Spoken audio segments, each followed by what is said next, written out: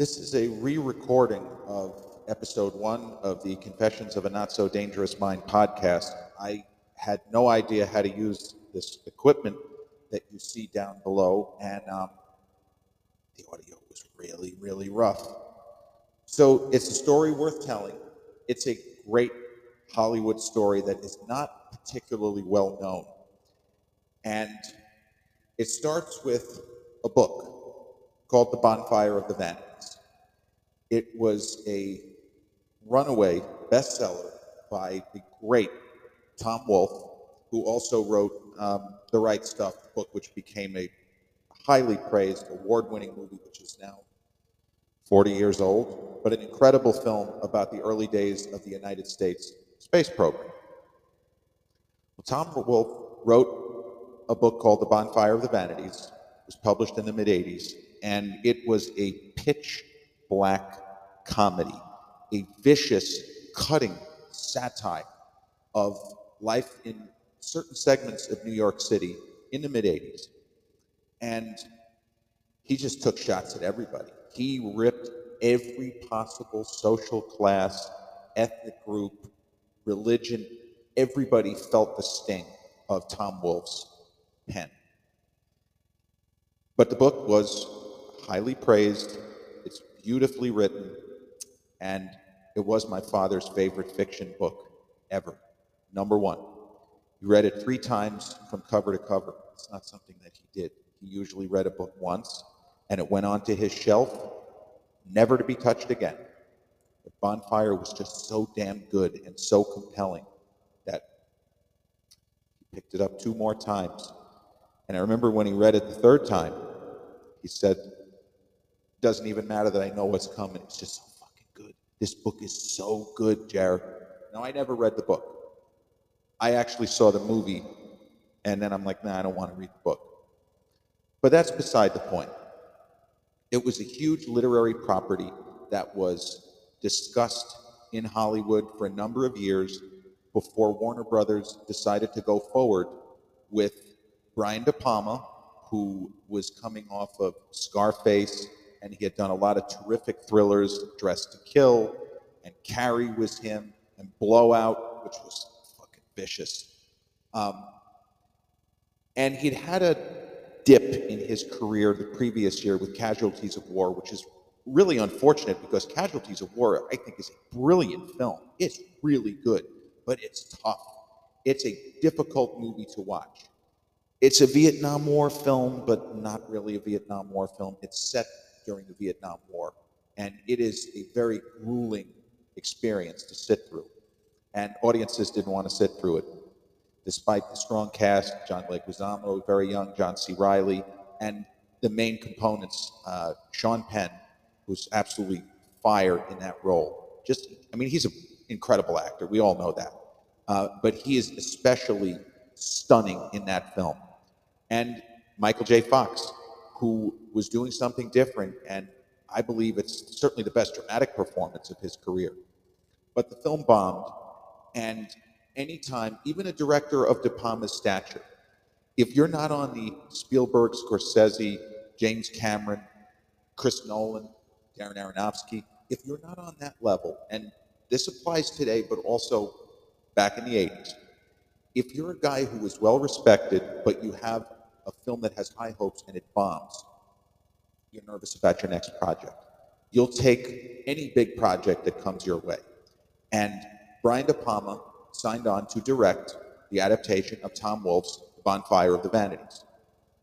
And an author by the name of Julie Salomon, she wrote for the Wall Street Journal, was hired to follow him literally around pre-production, production, and post-production of what was expected to be an award-winning film. The book was so good, they just had to get the casting right, and here come the Oscars. But it's not really about all of that. This story is about Hollywood. Then and now, and probably always, which is that so many people get things incredibly wrong Sometimes it all works out in the end, sometimes it doesn't. But it's part of the magic of movies, is that they're created by people who make mistakes, people who are certain of something that ends up being completely not certain, and don't think, well, this can't be, and it is. And as the famous author and screenwriter that I talked about before, William Goldman, one of the greatest quotes ever about the movie business. You can take it as a crack, or you can take it as just an acknowledged reality. Nobody knows anything. So Brian De Palma got his cast together, terrific cast, again, then as now, but especially for the time. You had Tom Hanks playing the lead, a Wall Street bond trader named Sherman McCoy, too young to be making so much money for what he's doing, quite frankly. Bruce Willis in a bit of cockeyed casting, which was, looking back, it was a mistake. But Bruce Willis was cast as a reporter by the name of Peter Fallow. He was written as British in the book. And John Cleese, who was coming off of Fish Called Wanda and was a fairly big star, even over here, that's probably who should have gotten the nod. But Bruce was a huge star on the strength of Die Hard, and Die Hard 2 was in the can, I believe, at the time. And they weren't sure about Tom Hanks in that kind of role. This is not the Tom Hanks of all the Oscars. This is when he was trying to find his footing in dramatic roles. And this is dramatic and comedic in equal measure. So the studio felt they needed Bruce to get people in the seats. Not the worst idea. And Melanie Griffith was cast as the mistress, the key role of the mistress to Tom Hanks' character. And you had Morgan Freeman in the cast. That was another probable mistake, playing a Jewish judge. Bit of a stretch, no offense. Didn't really make sense then. It doesn't really make sense now. But that was the kind of thing that the studio and the producers behind the film felt they had to do, because there was so much vicious satire making fun of the various ethnic groups and social classes that the goal was, we have to have some kind of a balance here. If we're going to have a stereotypical Jewish character, we have to have a positive Jewish character. If we're going to have a woman who is basically a glorified escort, we have to have favorites. So they were trying to essentially, they were taking the sting out of Wolf's book. They were doing it deliberately because they felt it was the only way that it would fly in that climate. You know, and we see things today where people get angry because this is woke or this is virtue signaling.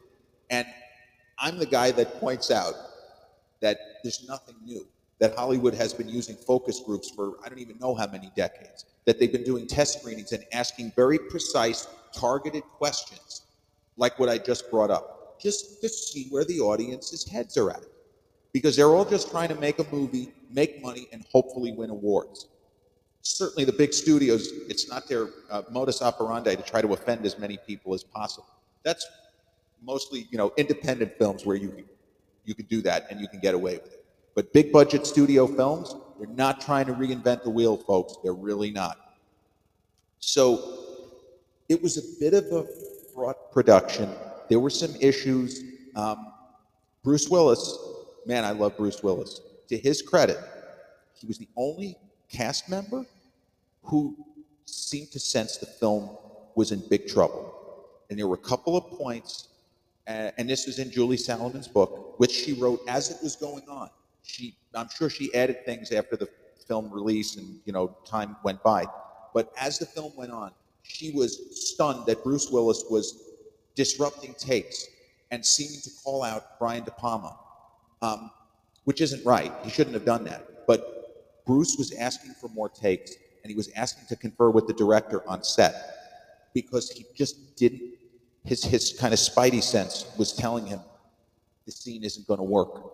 This is not funny. This is supposed to be a riot. This is not coming across right. So Bruce thought they were in trouble.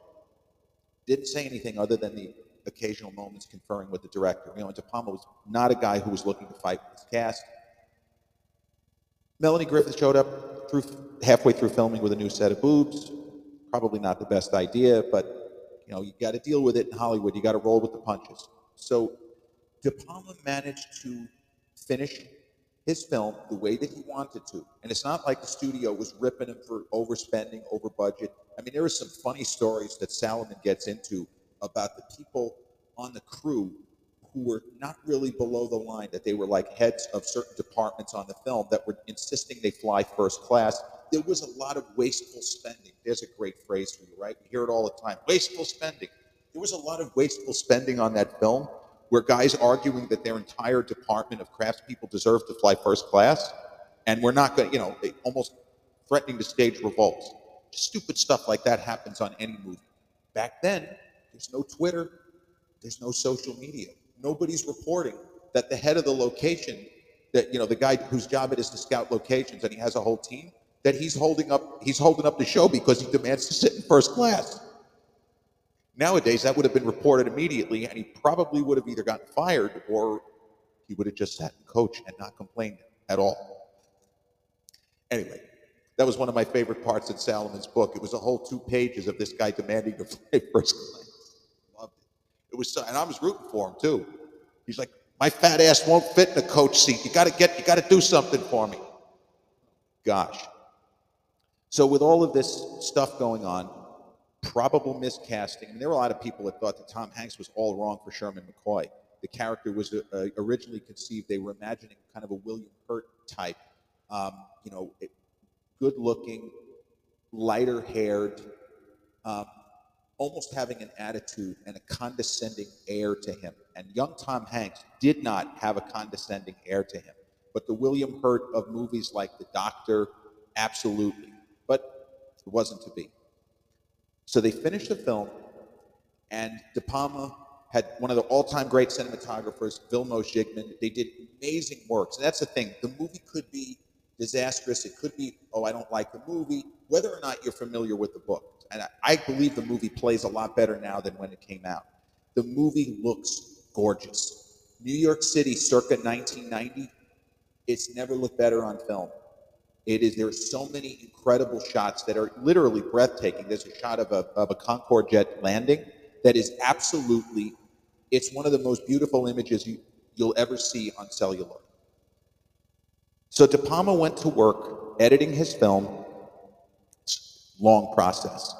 And he finished not a director's cut, but kind of an assembly cut where there may have been some spots where there was a temporary musical score, but he had assembled enough where it was close enough to a finished product where he was comfortable showing it to the executives who had funded it at Warner.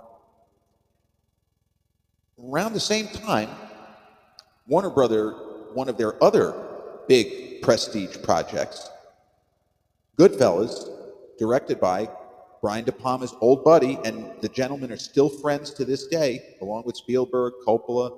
I just love that. I get such a kick out of the fact that those guys who came up through the ranks together were friends and are still friends. But De Palma's good pal, fellow New Yorker, De Palma went to Columbia, Marty went to my old alma mater, New York University. Marty had Goodfellas, and Goodfellas was further along in the process. It was, well, in Marty's mind, it was done. He had wrapped his cut, and the film was getting set to premiere at the New York Film Festival. So this is like early September of 1990 for perspective. I was in 11th grade at the time.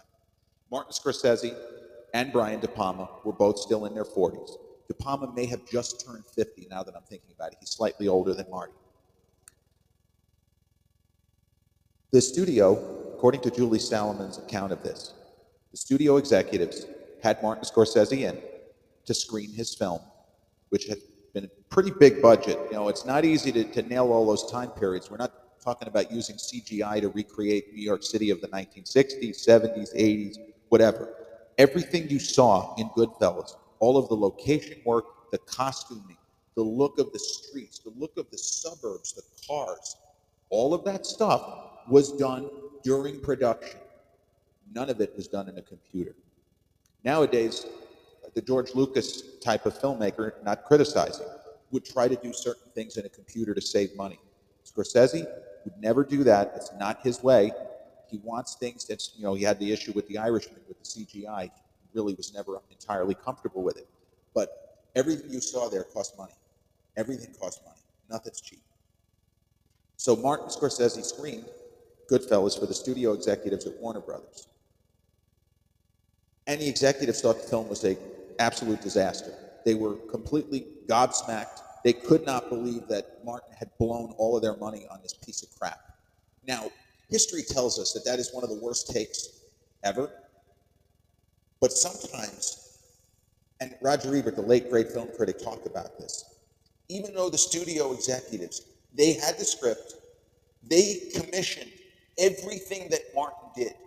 There have been stories in Hollywood of directors kind of just going off on their own and doing their own thing and going rogue or renegade. Martin did not. He was taking notes from them throughout the process. So I don't know what their issue was, but he made exactly the movie that they paid for. They just thought it was terrible. There's no good guy. There's no real plot. It's 30 years of life in the mafia. It's a bunch of people getting butchered and bloodied and murdered in horrible ways. Why would anybody ever want to see this film? So Martin Scorsese was, of course, in shock. And the studio executives were going to take the film away from him and either recut it or do I hate to say it, a Batgirl, and simply do a tax write-off and say, you know what, maybe he'll get it better next time, but this is unreleasable trash. We're just fucked here. We're going to have to write this whole thing. Scorsese, 48 years old at the time, maybe not even, he might have only been 47, pled his case. He said everything that I just said to you. Guys, I made the movie you asked me to. You gave me notes every day. You watched the dailies. I don't understand. I think that you simply had the wrong idea as to what the finished product was going to be. But if you're asking me, do I think I did a good job? I think this might be the best movie I've ever made. Don't tell me that it's unreleasable, please. We all put our heart and soul into this. Pesci's going to win an Oscar. You got to release this movie. He's incredible. Did you not get that out of his performance? Did you not see the strength of Lorraine Bracco? Do you not see the genius of Liotta? Guys, I think you've got the wrong take here. Please, it's supposed to open the New York Film Festival. Will you allow me the courtesy for all the work I've done? You know that I gave you my best effort here. Will you allow it to open the New York Film Festival? He talked them into it. History thanks Martin Scorsese, again, not just that he's 81 and continuing to produce quality motion pictures, but that he was able to talk those wrong-headed studio executives into showing his film at the New York Film Festival, 1990. So as that's going on, as the studio executives are scratching their head, how did we commission so much money for Marty to make this fucking stink bomb, this disaster of a movie? Godfather, my foot, this film's off, whatever they were saying. Brian DePalma screens his cut for the same executives and an audience which includes another one of his old friends, Steven Spielberg. Scorsese was not there. The lights come up at the end of DePalma's assembly cut, and the Warner executives are lighting victory cigars. That is how confident they are that DePalma, with an 80 to 90% assembly cut, has knocked it out of the park. Spielberg reads the room. We don't know to this day whether he was being truthful here or whether he was just reading the room. But Spielberg put his hand on Brian DePalma and said something to the effect of, because Julie Salomon was there for this. This might be the best black comedy since Dr. Strangelove. I don't know how you pulled it off. I thought you were sunk when all of these reports were coming out about the film was in trouble, but you did it. God bless you. Words to that effect. So with everybody celebrating, well, Goodfellas sucks. At least we've got Bonfire. Goodfellas opens the New York Film Festival. To what? To astonishing, extraordinary, stupendous rave reviews. Best film of Scorsese's career. And I thought Goodfellas and Raging Bull were the best films of their decades. This is better than both. Siskel and Ebert seeing it days before it premiered. This is the best film of Martin Scorsese's career, and we are both, Roger and I, huge fans of Raging Bull, of Taxi Driver, hell, of Mean Streets, of After Hours. This might be his best film. Siskel and Ebert, you can look it up on YouTube.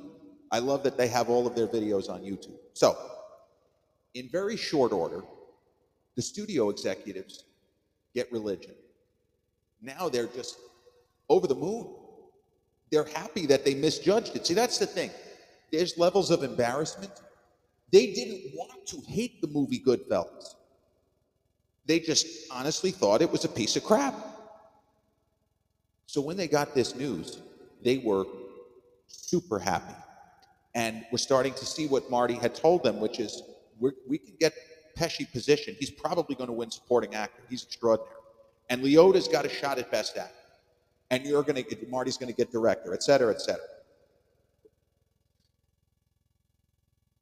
The test screening process begins for Bonfire of the Vanities.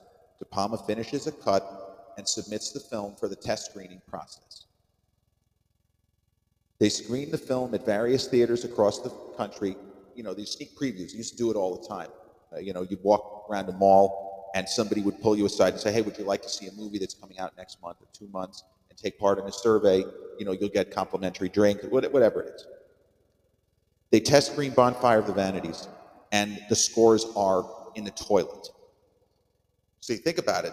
The executives watched an 80 to 90% cut with probably a temp score, thought it was a masterpiece. The movie wasn't finished. DePalma, with that knowledge, finished the movie. And audiences just didn't like it. Kind of like how you had studio executives who hated Goodfellas, but almost everyone who watched that movie in its initial theatrical run came away with the same thing. If this isn't as good as The Godfather, it's in the conversation. This is an incredible film. So, the exact opposite of the executives. Critics and moviegoers. And Bonfire of the Vanities ended up being a significant disappointment at the box office.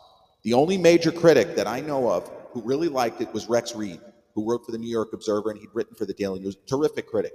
He got that it was a black comedy, and the stuff that other critics complained about didn't bother him. He gave it a very favorable review. But if you go on Rotten Tomatoes, I believe it's like maybe 25, 30%, which is better than I remember. My memory is of everybody savaging this film. My father saw it. He didn't hate it. He did not hate it. He didn't think it was as good as it could have been. He kept saying they shouldn't have cast Tom Hanks. What about Morgan? Shouldn't have cast him either. Melanie? Yeah, they shouldn't have cast her either. Did they get any casting right? Yeah, F. Murray Abraham. Saul Rubinek. Okay. Other than that, nothing. So, Julie Salamon's book, which is called The Devil's Candy and is available at any library. It was that big of a nonfiction book.